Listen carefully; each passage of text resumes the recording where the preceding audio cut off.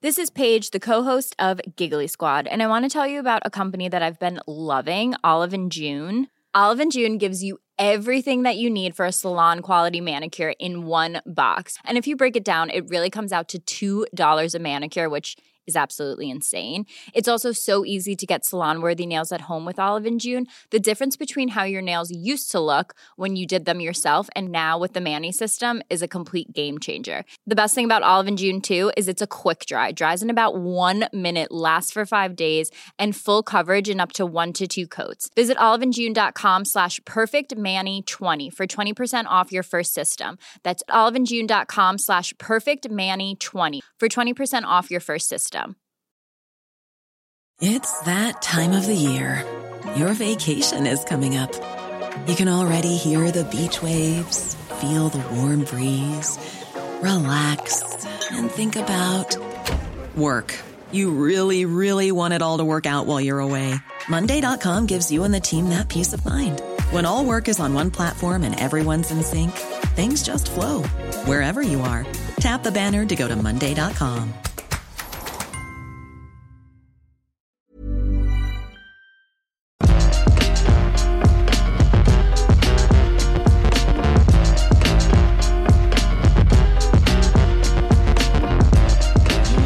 Gail, it's the morning after the Game Awards. I stayed up until 3:30 in the morning keeping up with all this different stuff, so I sound horrible. But wait, did you actually? I mean, yeah. Oh, yeah. I mean, what, am I not going to stay until... What, am I not going to watch this stuff?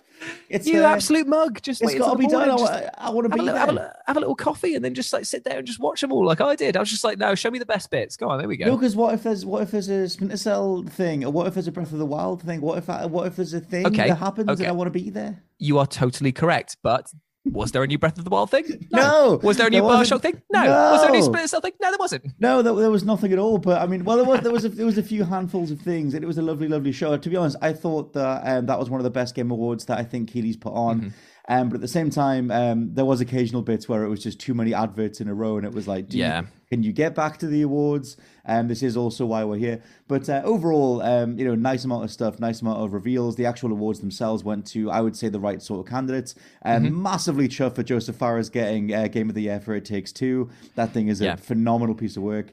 And yeah, wasn't It Takes Two in the stories recently because of the fact that Take Two had tried to copyright their name against them, saying that. Oh, is that where that came from? I saw there was a legal thing against their name because it was like there was some like legal proceedings on the fact that it's called It Takes Two. So I don't know if he's going to have to change that. But that's like I was saying, Josh. That reminds me of like when Bethesda tried to trademark Scrolls. And then it was like, because Mojang made a game after Minecraft called Scrolls. And they were like, no, that's ours. Or the Fine brothers trying to copyright React. Or the Candy Crush when King said that they owned the word saga. And it was just like, no, stop trying to do this. But something else that came out during the Game Awards was The Matrix Awakens, which is a weird little random Unreal Engine 5 tech demo, which is actually playable. It's really weird how robust it is. And I kind of want to just open the... Should also say, haven't qualified at all, this is the Untitled Banter podcast. I'm Scott Tilford, you're Jules Gale. Hello, everyone. Every week we get people's questions, talking points, whatever, which I've got plenty of stuff to talk about, but thought we'd open on the Game Awards because it's a big old thing. But the Matrix thing is really interesting because it's almost like a PT style thing. It's like it is like a playable teaser for something if they decide to go forward with it. But it's incredibly impressive, like very photorealistic. Opens on a sequence with Keanu Reeves and Carrie-Anne Moss reprising their younger versions of themselves.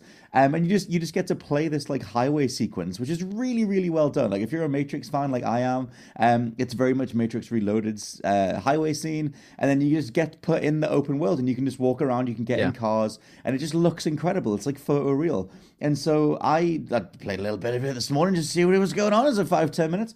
And that thing's like Game of the Year. I don't know, but might be one of the best things that you can do with your time in 2021. It's so amazing because when I first saw it, I was there like, okay, looks good, but does it play good? And then it was like, because obviously it was the chase sequence, it was all like on the rails. So I was it's very actually on rails. I was like, okay, that's actually quite easy to do in terms of the grand scale of things because you can tell people where to shoot and what to like what they are seeing. But when it got to the open world section bits, you're walking around. I know that, like you say, it still is very, very linear. Like it felt very impressive. Well, it is like a whole city. The level felt huge. Yes. But it was like, I knew, I was like constantly thinking like, this can't be right. Surely there's got to be some like massive graphical hiccup going on, or they're running this on PCs that would power the NASA space shuttle, like something. It does tank if you get in a car. Like, because you can get in a car, you can go for a drive, and it's fine for a bit. But once you get to about, 90 or 100 mile an hour, it just starts to hitch a bit. And then if you crash into stuff, the frame rate drops a lot. What I like about this is that potentially the developers could use this as part of selling the Matrix itself. It's like, it's not actually a glitch in the game. It's actually just the Matrix just having a bit of a wobble. Like, you're just overloading it a bit too much. Yeah, exactly. But yeah, it's an interesting point because obviously the Matrix, the new Resurrections is out really soon. And I kind of wonder how much it is just to tie into that. Because it opens on this whole thing with Keanu talking about what's real and what's not, and the digital version of him and the real him sort of talking to each other. And like they recreate some scenes from the movie, but it's in the Unreal Engine. A really, really cool thing. But that might be it. It might just be something for the movie. But I hope they do a Matrix game that's this big, or they do something cool with the Matrix in a game space. 100% agree. There's not been a Matrix game since like Matrix Online, and that died in 2011. And then Path and Neo Enter the Matrix. Yeah.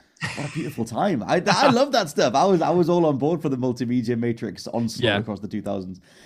But yeah, so anything else stand out to you for the Game Awards? And then we'll get to some questions and stuff. But what did you think? Warhammer Space Marine. I couldn't believe that was a thing again. Like I was watching, it was like the chainsaw guns, and then 10 years I've been waiting, Scott Telford, for this moment when I saw Titus take off his helmet and saw all the little bolts that he'd had in his head put in there, which shows that he's been improving in rank. And I was like, oh my God, he lives to fight another day, and we're fighting Tyranids. Yes. When they cut back to the guy, because they've got like some actor, he's a big deal. I don't know who the dude was, but they cut back and they were like, and such is playing Tyrannus or the Titus or the guy from Final Fantasy X, whatever he's called. And they got him in. But he was standing there with a massive gun, like a massive chainsaw rifle thing. And I was like, this dude is loving the fact that he's getting to play this guy, which is really, really cool. But they had like, obviously BioShock was, I'll carry on.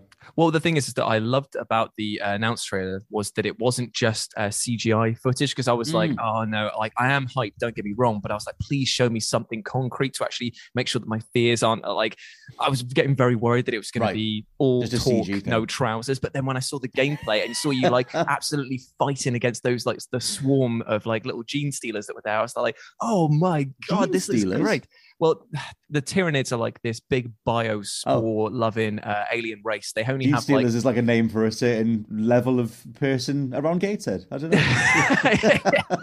They've got like tons of different like bioweapons, and they've got different forms and like groups within them. And the big warrior one was the one with the 4 arms that he just took down absolutely easily. The chainsaw just straight through him. I was like, oh yeah, I love this. There's a gap in the market with Gears of War. In between Gears of War installments, we hardly get any cover shooters anymore. And it seems like this one's a bit more full on anyway, but like still like that over shoulder third person action thing, like why not? Well, it's been made by Focus, who did the Necromunda hired gun game as well. And while that did have a few issues here and there, overall, it was a really great representation of what Necromunda is. So I'm hopeful that this will do the same for 40K and give people, to be honest, a game that we've been clamoring for ages, which is literally just Gears of War again. Like, just give us this game again, but smashing as many people as possible. Yeah, the sheer size of the armor as well, like massive shoulder pads, so great, huge guns. I think it'd be good so fun. Over the top. It looks really solid. For me, the reveal of the whole thing was Alan Wake 2. I know that we knew it was coming anyway. Great. Lots of rumors for it, but I just love the way that little teaser was edited.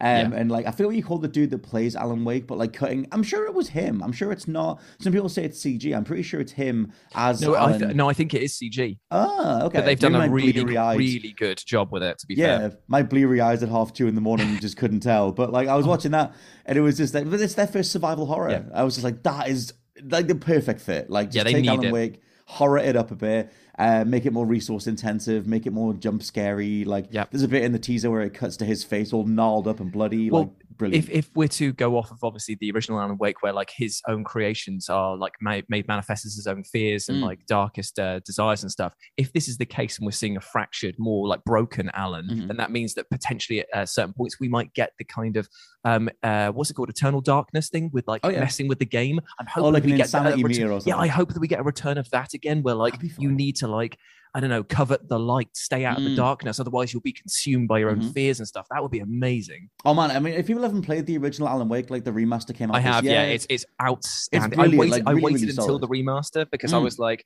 I had just basically put it off for so long, and when I finally played it, I was like, wow, I see what everyone was talking about. This is so well scripted. It's so well written. Like this whole dissection of the author and like owning your own work and putting yourself into it. It's great. It's a bit ropey in the gameplay departments in some places, but the overall like narrative just pulled me right along. I was like, yes, please. Sometimes I got back in 2010. I got a bit sick of the whole like weaken the with light and then finish them off.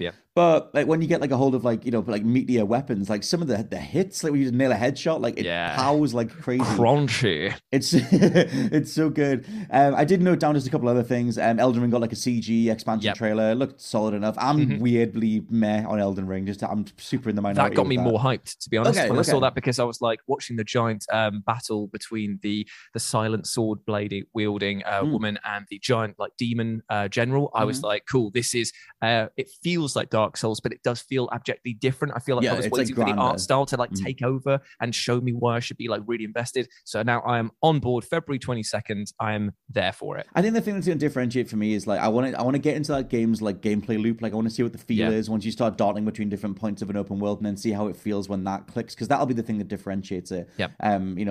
More so from Dark Souls. There's also the Silent Hill creator came back like with the new thing called Slitterhead, and I was like, that's a great name. Even though it was quite cartoony, I thought. Like I thought that it reminded me more of when Resident Evil took its turn towards more action orientated gore rather than the straight up survival horror aspects, because this seemed to be. Have you seen the film? Oh man, it's going to really annoy me. I want to call it. It's the one with the spiral. Junji Ito, the I know who Junji Ito is, but I'm not that familiar with his work. It just reminded me Chris Rock's Spiral though. Well, let's just say that is it.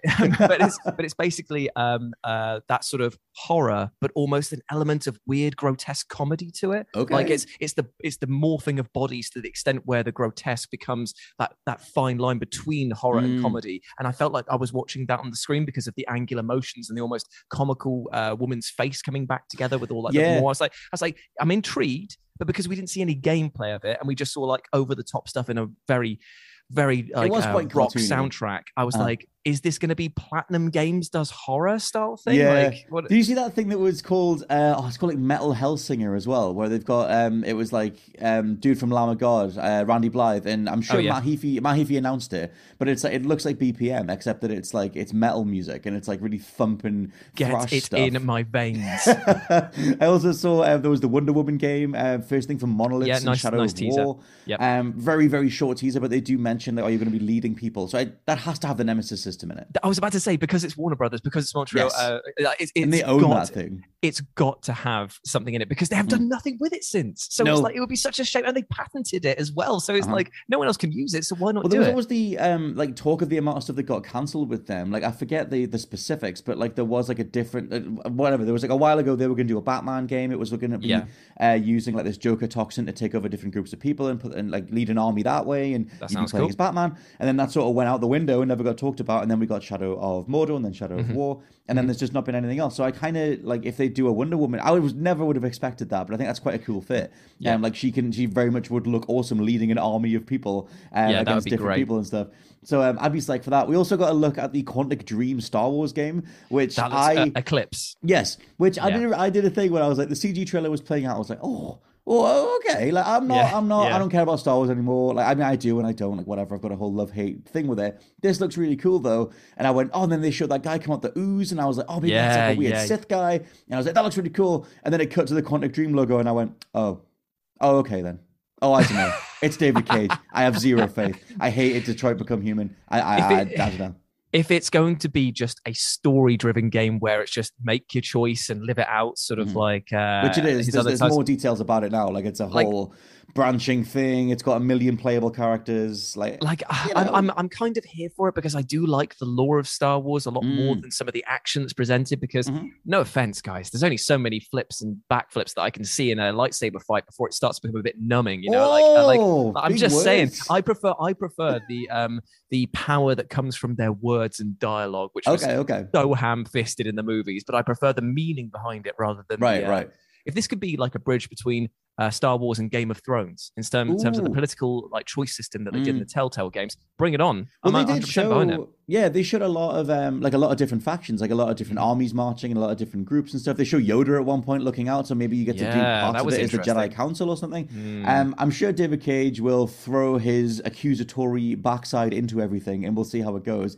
But the only problem is that we know that it's going to be the most heavy-handed message ever. Like it's going to, because obviously, like Become Human was all about like racism and class warfare. This one is probably going to be the same, because I feel like those are the two notes that he strings out again and again. And don't get me wrong, in this current climate, there are no greater causes to talk about than those two things. Yeah, but it's just being bludgeoned in over their face with, do you get it yet? It's like, yeah, we actually do get it. We're living through it. Yes, and we get it in the first 5 minutes because you've laid it out in big flashing neon letters. Like, I hope for the best. They have an insane budget behind them, and maybe they can turn it around. Did you see the Halo teaser as well? For the TV show. The TV show, yeah. Yeah, I mean, I'm hyped. I mean, I've just got off the back of playing a lot of the Halo Infinite campaign, and like, we'll talk about this at another point, because I feel like the audience are not getting any of their questions answered. But like the campaign at the moment, you were totally right. It's sci-fi Far Cry, and it's Ubisoft made a Halo game. But I'm completely fine with that, because the gameplay is so good that I haven't played Far Cry 5. I haven't played a Far Cry game since Far Cry 5, really, and so I am. That experience, that gameplay loop, I've been out of it for so long. So now that I'm diving back in, I'm like, oh, this is just the best version of this gameplay cycle. True. So I'm fully hyped up for Master Chief at the moment. So when I saw this Halo teaser trailer for the TV show, I was like, sign me up. The Master Chief suit that they've got, the costume is bang on as well. I think there's a thing that I have with a lot of modern sci-fi shows where it just looks like people in costumes. It does like there's a bit too sheeny, a bit too clean, not enough sort of like grit or whatever. But I'm curious, optimistic about it. That's exactly what I felt about the Book of Boba Fett that they just announced on the thing, because when he comes down the ship and he's wearing like his full garb, I was like, I know that he's been away for so long, and I know that we're saying that he's reborn, but I don't like the fact that all the armor is like brand new. Like I just have a few paint scratches, make it feel like it's been worn a few times, because it's just like, oh, I don't want to get my daps dirty sort of thing, like vibe to it all. But my thing with like Wheel of Time and The Witcher is that it looks like cosplayers in a field. It doesn't look believable. It doesn't look like you're actually there.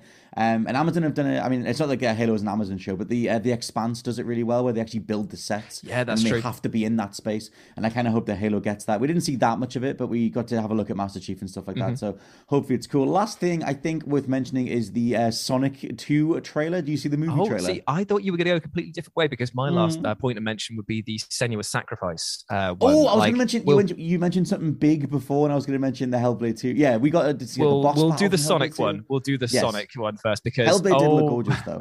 Oh my God, Sonic of the Colossus is real. I meant this. Well, there's the Sonic movie trailer, but there's also Sonic Frontiers. Which, I mean, whatever at this point. I'm not gonna lie. I might get a bit of hate for this, but I thought that looked bollocks. I was like, I've seen every little biome here. You could have told me that this was like Biomutant. You could have told me that this was like any sort of third-person action game, just by showing me those biomes, and I'd be like, yeah, fine. You're not showing me anything new here. And then it's like, Sonic looks shocked as a giant stands near him. It's like, oh no. Well, the thing is, all they do now is just take whatever trend is in at the moment. Like Sonic Unleashed was their approach, their attempt to do like a God of War type thing. This is very much them doing a Breath of the Wild. Like, I mean, like the way that it's shot, the press release that came out, it's the same stuff. And so maybe like a fully open world Sonic could be cool, I guess, but bleh. Do not get me wrong. There is going to be, if they can nail one thing, this game will be pretty decent, and that is the traversal. Because you are given a character that has these like the speed of Sonic. Imagine being able to just literally jet over miles of landscape in mere seconds. Now that would actually be amazing. Then it's like they have to then do enough content that's worth zipping around to, because it's stopping like to exactly. It's like fast travel the game, but like I mean maybe. But then there's the Sonic movie, which looks kind of cool. We got to hear Idris Elba as Knuckles. I really enjoyed that. I do like that. I love how he just smashes him into the floor, and that stuff looks cool. And then the final thing worth pointing out is Hellblade 2, which was quite a scripted sequence, but it was like a big old boss battle up against this sort of weird half dead giant human thing, and Senua is leading like an army against them. The thing is, like, if you played Hellblade 1, then I don't know where we are in the timeline. I'm guessing this is before everything. Because I guess you either look at it like that, or you do it as like, the classic Dark Souls thing of suffering reborn, the constant battle between like it exists outside of time and space as well. This is just a moment, a fraction of that experience. But I did enjoy the fact that when the giant is like climbing out, he's almost like crying and struggling, and because all the way through that cave, you're listening to whispers and fears and doubt, and it's like your fears made manifest, growing and growing and growing. It's this horrible creature that you can't control, and then when it comes back to face you, you are unprepared if you haven't tried to take it down. They do such a great job. I think it's called binaural audio, where it's recorded in 3D. If you play if you haven't played the first Hellblade, do that and play it with headphones, because like the voices are all around you at all times. And they'll shout out, you know, where you're about to get attacked from. You can deflect that way. It's so cool. My friend Gareth, who I lived with back in the day, he did his PhD on binaural audio, and it was just mad, some of the experiments that he was coming up with, like recording stuff in anechoic chambers, which means there's no echo. So it's like you get like a mono voice, and then he was like using it to position it around the earphones and different things. Like, it's very mad. Some of the stuff like building a whole game around that, and obviously using it to represent psychosis and like being unsure of yourself and stuff. It is really, really cool. But yeah, Hellblade, it's been a while since we first saw it. I think it was when the Series X was first announced, but it seems like it's coming together really, really well. We should transition into the usual Untitled Banter podcast, because we got a whole bunch of questions last week. Loads of different things that are going to carry over, so we've got plenty of questions to get to. Before we do, I have two pieces of news that I need to say. The first is, do we have a sponsor? Do we have to do the thing? No, we are all out of sponsors. I hope Excellent, you do cool. Forget that then. Skin still. Forget that. And in that case, then revise this. I mean, we do have plenty of sponsors, but I don't need to talk about them on the show. They'll take care of themselves. One piece of news in that case, and that is, my friends, that the UBP mug is definitely happening. I got in touch with Rich. He's going to send over the art assets. The bosses have approved it. So, and a load of people online, thank you very much for writing to us, by the way, have said that they would like to drink hot liquids out of a mug with our two faces on it. So look forward to that in the new year when we get that all printed up. That's incredible. Merry Christmas, everyone. And thank you for sorting that, Jules. Indeed. I think we'll be drinking to them. We'll put a picture up on Twitter or something when we finally get the first press things through, because the artwork will look great. But yes, usually the Entitled Banter podcast is we take as many questions and talking points from you as possible and then get through as many as we can. We got a huge response last week, so I rolled some over to this week. So we still will get through as many as we can. A question from William Start III, who says, if you could only listen to 3 albums for the rest of your life, which would they be? Oh, why do this? That's feeling so Jules Gill. That's so harsh. You need to make sure that they were very different genres, because you would get so tired of the same one over and over again. There's never been a faster or easier way to start your weight loss journey than with PlushCare. PlushCare accepts most insurance plans and gives you online access to board-certified physicians who can prescribe FDA-approved weight loss medications like Wegovy and Zepbound for those who qualify. Take charge of your health and speak with a board-certified physician about a weight loss plan that's right for you. Get started today at plushcare.com/weightloss. That's plushcare.com/weightloss. plushcare.com/weightloss. Hi, I'm Daniel, founder of Pretty Litter. Cats and cat owners deserve better than any old-fashioned litter. That's why I teamed up with scientists and veterinarians to create Pretty Litter. Its innovative crystal formula has superior odor control and weighs up to 80% less than clay litter. Pretty Litter even monitors health by changing colors to help detect early signs of potential illness. It's the world's smartest kitty litter. Go to prettylitter.com and use code ACAST for 20% off your first order and a free cat toy. Terms and conditions apply. See site for details. This podcast is brought to you by Indeed. If you need to hire, you need Indeed. Indeed is your matching and hiring platform with over 350 million global monthly visitors, according to Indeed data, and a matching engine that helps you find quality candidates fast. And Indeed doesn't just help you hire faster. 93% of employers agree Indeed delivers the highest quality matches compared to other job sites, according to a recent Indeed survey. One of the things I love about Indeed is that it just makes hiring all in one place so easy, because you just get unparalleled access to job seekers. Plus, listeners of this show will get a $75 sponsored job credit to get your jobs more visibility at Indeed.com/WCG. Just go to Indeed.com/WCG right now and support our show by saying you heard about Indeed on this podcast. Indeed.com/WCG. Terms and conditions apply. Need to hire? You need Indeed. Maybe I think I would. My initial one would be. It's always going to be Alter Bridge's Blackbird. I just adore that album. I have a whole thing where I love Alter Bridge so much that I listen to them too much. So I have to take a break. I have to wean myself off so I can revisit them again. But their second album, Alter Bridge's Blackbird, would be one of mine. And then I think some sort of synthy thing. Like something that's more chill. I can't think what you call the artist that I've been listening to, but I've been listening to this like synth album, which is really, really slow. It's very much like the Blade Runner soundtrack. And as I say that, I now can't think of it. But if you talk about what you would do, I'll look it up. It's so hard to pick your like favorite albums ever. But I think that I would probably go for one of them would be Vizu by Thrice, because I feel like that was my first foray into sort of more alternative takes on rock and things like that. And I really, truly adore that album. I don't think that there's a bad track on it because it completely fits whatever emotion you're going for. You got some slow songs, you got some heavy songs, you got some thinky songs. Like, it's a good album through and through.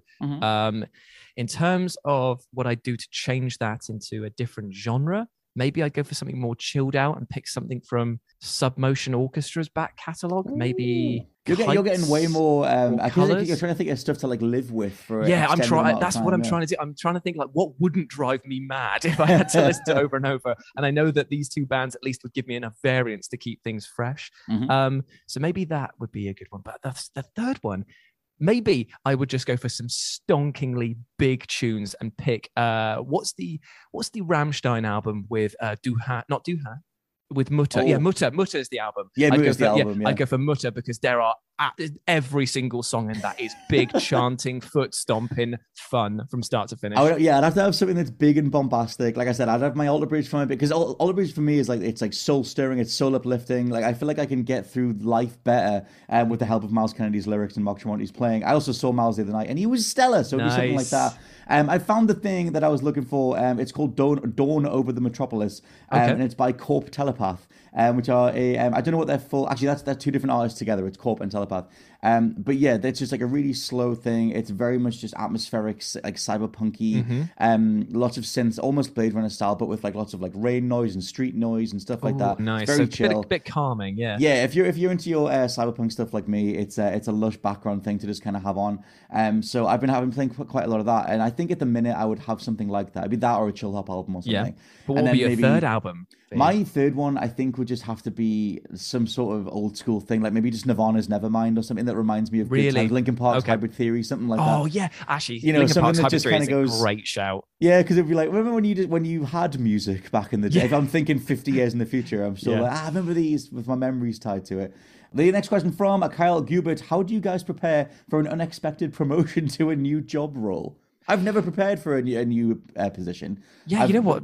I've had to argue for it in person and then managed to get it and go, thanks very much. You do recognize me. But other than that, I've never been able to prepare for a promotion. You know what? I've never prepared. I mean, I was telling the story where I had the shortest period of unemployment I ever had was I got let go from one job in Bristol when I was working at a production house, and then in the same afternoon got hired by What Culture. So I had an afternoon of unemployment, and I didn't really prepare because those are two very different jobs in terms of what they were asking me to do. But when I arrived there, I didn't do any preparation apart from watching our own videos. That's all I did. So actually, I will say that if the general sort of question is, maybe you're aware that you have like some sort of end of year meetings review thing coming up, and you're maybe you want to angle for a promotion, maybe you want to angle for more money or something like that. For me, that would come down to looking at the statistics, looking at just how much you're literally worth, how much you're bringing to a company, and be prepared to be confident about yourself. Like, don't doubt yourself. Be like, I am literally worth this much. I think I'm worth this much. I can prove it, and show that to your bosses. Like that's very much what I've done in the past, and it's undeniable at that point.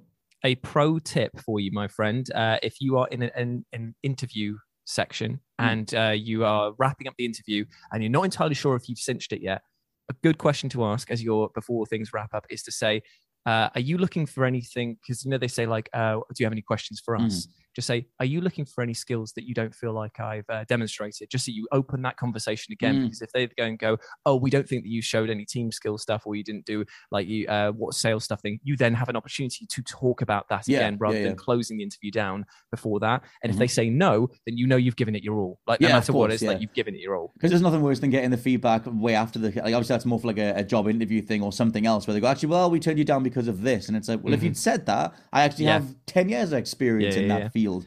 It's just because of the certain context that maybe it was overlooked in the moment.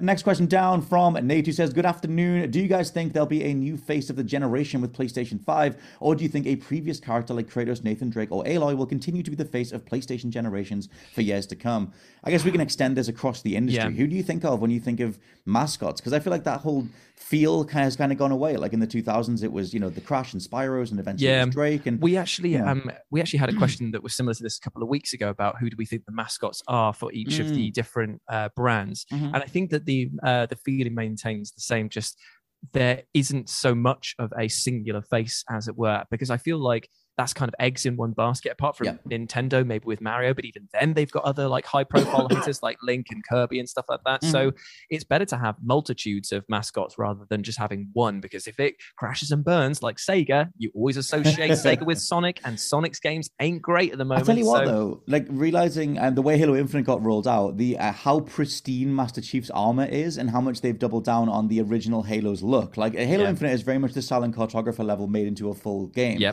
And Halo himself, Mr. Halo, Mr. Chief, Chief Leaf is he's very pristine. He's very like, this is the iconic version of Chief that you remember. He looks like an action figure. He looks like it's very easy to remember him and associate a certain shade of green with him. And I feel like that was Microsoft going like, well, we need to double down on this. We can't keep changing his armor around and making him different shades of green and everything. And he feels a bit more like a Nintendo character, or like what he would look like if he appeared in Smash Brothers. He almost looks like his Fortnite self. He's very like bright and pristine. So I think that was Xbox just saying that we need to have Master Chief be as identifiable as possible. And I think it works in their regard, but they don't have that many others. They have old Marcus Phoenix, and occasionally they have Mr. Fable. They'll put an RPG guy out there sometimes. It's always quite funny when they age a character dramatically, because then they're like, oh, please like the next generation of stars. Please don't like his son or daughter as much as the original one, because if not, everyone then we're hated Jay-Z screwed. Phoenix in Gears. That's the thing. So now they've got to keep old man Phoenix around for as long as possible. I'm just hoping that when they eventually do come back for a Gears of War game, that they just do their version of Logan, a really gritty, really hard-hitting thing. I would totally, I like playing as Kate in Gears 5, but I would totally take like the old crew, like one more mission kind of thing. But I guess it has been kind of done. But some of the best parts of those newer Gears games are when you get to play as the old crew, or get to hang around with the old crew. But yeah, I have like I've thought about this before. I have like a feeling that most companies associate the idea of mascots with youth and immaturity and a childlike feeling to gaming. Like the originals, like we said, were either it's Nintendo's mascots, which are all ages friendly, or it's Crash, it's Spyro, and then as soon as Nathan Drake came along, all of it went away because it was like, well, we have this like mature person, this like adult who's now the face of PlayStation. There's not that many others. You got to look at it as well as terms of representation, because there is such a focus now on player customization for their characters. That's the thing that companies want to sell with their games. They don't want to sell a prescribed mascot. They want to sell you are the mascot. You are getting to create your own story and things like that. That's one of the biggest selling points for most games at the moment. That's the whole other thing as well, because I'm fine with that character customization. It's fun. I always mostly associate with RPGs, but I don't want to create a custom character all the time. I want you to you guys are the artists, you guys are the creatives. Who should I play as? What story should I be investing in? Like I want more defined characters. I don't want everything to be choices. I would rather you came to me with a level of confidence that said, like, we've written this character and maybe you'll agree with some parts of it, maybe you won't, but that's what a creative like outlet is to me, to some degree. But I guess it depends what story they're telling. Next question is Nathan R246, who says, what game have you put off for so long that you thought you wouldn't enjoy it, but turned out to be one of the best games you've ever played? Mine was the Darksiders series, which I love. Massive shout out to Joe Madureira and the Darksiders franchise. I adore that. Yeah, you know what? It's really, really tough for me to get motivated to play a game if I have heard like mixed reviews, or like I just didn't get enthused by it the first time around. But that being said, I am playing at this very moment. I'm playing through Mortal Shell because of the fact that it was added to Game Pass. And the reason that I didn't take it up previously was because I was going through my like 7th or 8th run of Dark Souls 3 at the time. I just finished it. It had come out and I was like, you know what, I'm a bit burned out on the series there. And I didn't think that I'd enjoy it because everyone who was talking about it was like, it's like Dark Souls, but it's with less budget and there's the blocking mechanic could be a bit funky sometimes. And there was a lot of like glitches or problems with it because it was a smaller studio. So I was just kind of like, yeah, that looks great, but I'm going to give it a go. It is very Souls, yeah. But when I played it, I was like, you know what? Again, it's been just long enough for it to be outside of my memory. I went back into it and I was like, hello, this is going to be fun. And I'm just getting used to all of the way that it feels different, the way you have to play it different, more aggressively, and then do like the hardening at the time when you're being attacked and stuff like that. It's like, that's very fun. Breaks my head because you've got to tank hits. You need to absorb them. So it's like it goes against everything. You know what it's about because I'm just constantly like backing away and dodging. And it's like, actually, I'm getting ruined because the fact that I'm running out of stamina and I'm not staying in the fight to do just that one more hit because you need to do the killing blow. Yeah, it's like you need to like take a hit to free up that window of attack in between their swing, so you're ready to hit back. I had to recalibrate the consciousness to get through that thing. One of the very first enemies that you come across are just like big hulking guys with halberds, and they do like big long poking attacks or sweeping strikes. And you go up to them and you just hammer all your attack buttons, and they tank a few hits themselves before like doing some hits on you. And it takes, I think it's 1 or 2 hits more than your starting stamina bar can dish out. But obviously, if you harden when they're attacking, you get enough stamina to get those through. So by the end of it, I was like, oh, I'm just going to tank this hit and go ba ba ba ba ba and just take him down. I was having a great time once I figured it out. It reminds me of like every Souls boss or FromSoft boss that just does tank your hit and then hit you back. It's like, no, I can do this now. This is the how do you like it? For me, it would be the Forgotten City. I have a whole thing with time loop games where obviously there's been a lot this year, and I put off the Forgotten City for the vast majority of this year. But my whole thing with time loop games is that it's just, I hate bad checkpointing in games. I hate feeling that I've lost time in a thing, and obviously the time loop genre is that incarnate. So I always just I'm just like, oh my god, I'm replaying this. I don't want to. Ugh, I hate it. That's why I hated 12 minutes. But Forgotten City is a phenomenally well done one of these, and they expedite a lot of the gameplay loop side of it, so you're not replaying stuff over and over again. You can always just have a conversation with the character and speed things along. But it is a mystery game. You're trying to figure out what happened to this underground city, why everybody dies if one of them commits a sin. It's really, really cool. There's 4 different endings. The 4th ending is the craziest thing I've seen in a long time. Staying away from spoilers. In a good way? No, yes and no. Like I was sending, because Josh has finished it as well, I was sending him screen grabs going, is this actually happening? Am I actually seeing this? This is, obviously I'm dancing around it because at some point you should probably play it yourself. Okay. But that thing is, I mean, it's insane. But the Forgotten City is a phenomenal game overall. The first 3 endings are way more solid and way more recommendable. The 4th one is banana sandwich, ridiculous. What the hell are we even doing? But also you should see it at some point in your life. Last couple of questions. Now, I did bring some even older questions in because I feel sorry for people who send stuff in and we don't get around to everything. So I went back even weeks prior and brought some other stuff in. So the final couple of questions, one from Matthias Grimm, who says, what game has the best character creator? We're talking swathes of options and graphical quality. Love you all. Stay safe. It's a tough one because half the time you end up spending so many hours in the character customization suite, and then you just go out there and pop a helmet on straight away or completely changes so you never see him. I did enjoy Saints Row. Saints Row had a great one. Yeah, like because of all of the the craziness you do, like making your dong huge and stuff like that. It was just like pointless features that you don't really need, but it was fun just to mess around with it. No, dude, I like Saints 3 and 4 because you can go back to those the surgery places and just keep switching yourself around. I would change gender and everything in between every single mission, like just completely remix myself. You know what one I actually love is it's a character, I'm not entirely sure which of the SmackDown games that it was introduced in, because they all have pretty decent character creation. Wrestling games is a shout, actually, I mean, to be fair, they did kind of get less options for a while because of 2K just having their weird way with it, and then they suddenly had loads back in again. Right. But one of the games, and I can't remember which one, introduced a feature where you could take existing superstars and edit their appearances and entrances. That was in the Raw game on Xbox. Oh, that was it. Raw. Yeah, WWE Raw on the Xbox. That was it. That was the one I remember playing because I remember making taking Bull Buchanan, who was my boy of boys, and basically why him? Because he was so rubbish. I just loved him because he was so bad, because he was part of the right to censor. So it had that horrible like that. Like, yeah. So I took that and gave him Hulk Hogan's entrance. We came down doing the old like hand waving, the hot dogging and the posing. Yeah, I was like, oh mate.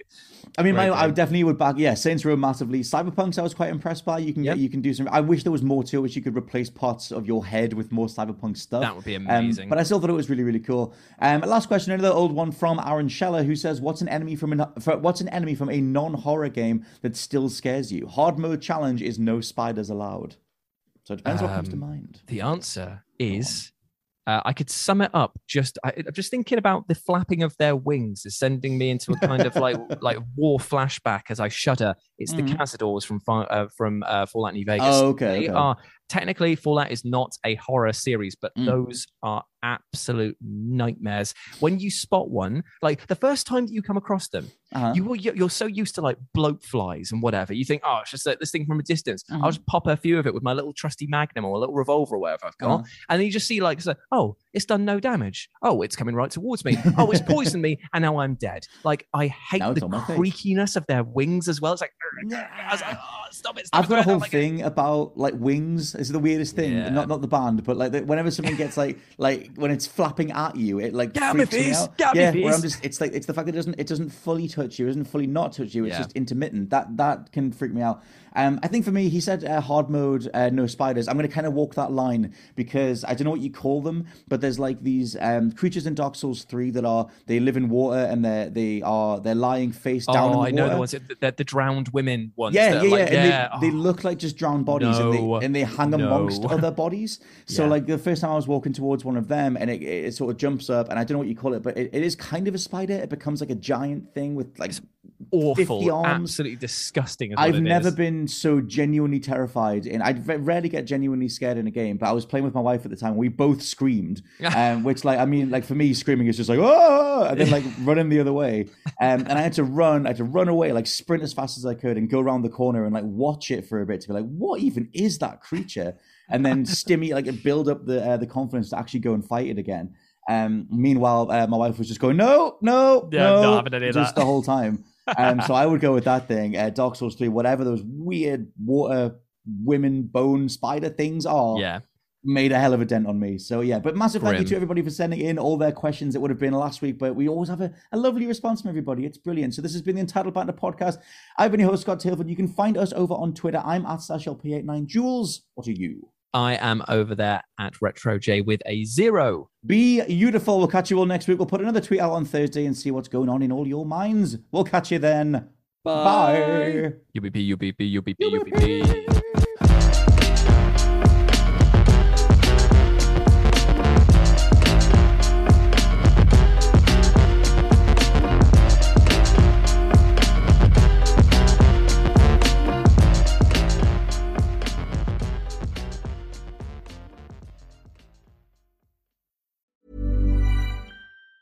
Planning for your next trip? Elevate your travel style with Quince. Quince has all the jet-setting essentials you'll want for your next getaway, like European linen, premium luggage options, buttery soft Italian leather bags, and so much more. And it's all priced at 50 to 80% less than similar brands. Plus, Quince only works with factories that use safe and ethical manufacturing practices. Pack your bags with high-quality essentials you'll be wearing for vacations to come with Quince. Go to quince.com/trip for free shipping and 365-day returns. Hi, I'm Daniel, founder of Pretty Litter. Did you know cats tend to hide symptoms of sickness and pain? I learned this the hard way after losing my cat, Gingy. So I created Pretty Litter, a health monitoring litter that helps detect early signs of illness by changing colors, saving you money and potentially your cat's life. Pretty Litter is veterinarian developed, and it's the easiest way to keep tabs on your fur baby's health right at home. Go to prettylitter.com and use code ACAST for 20% off your first order and a free cat toy. Terms and conditions apply. See site for details.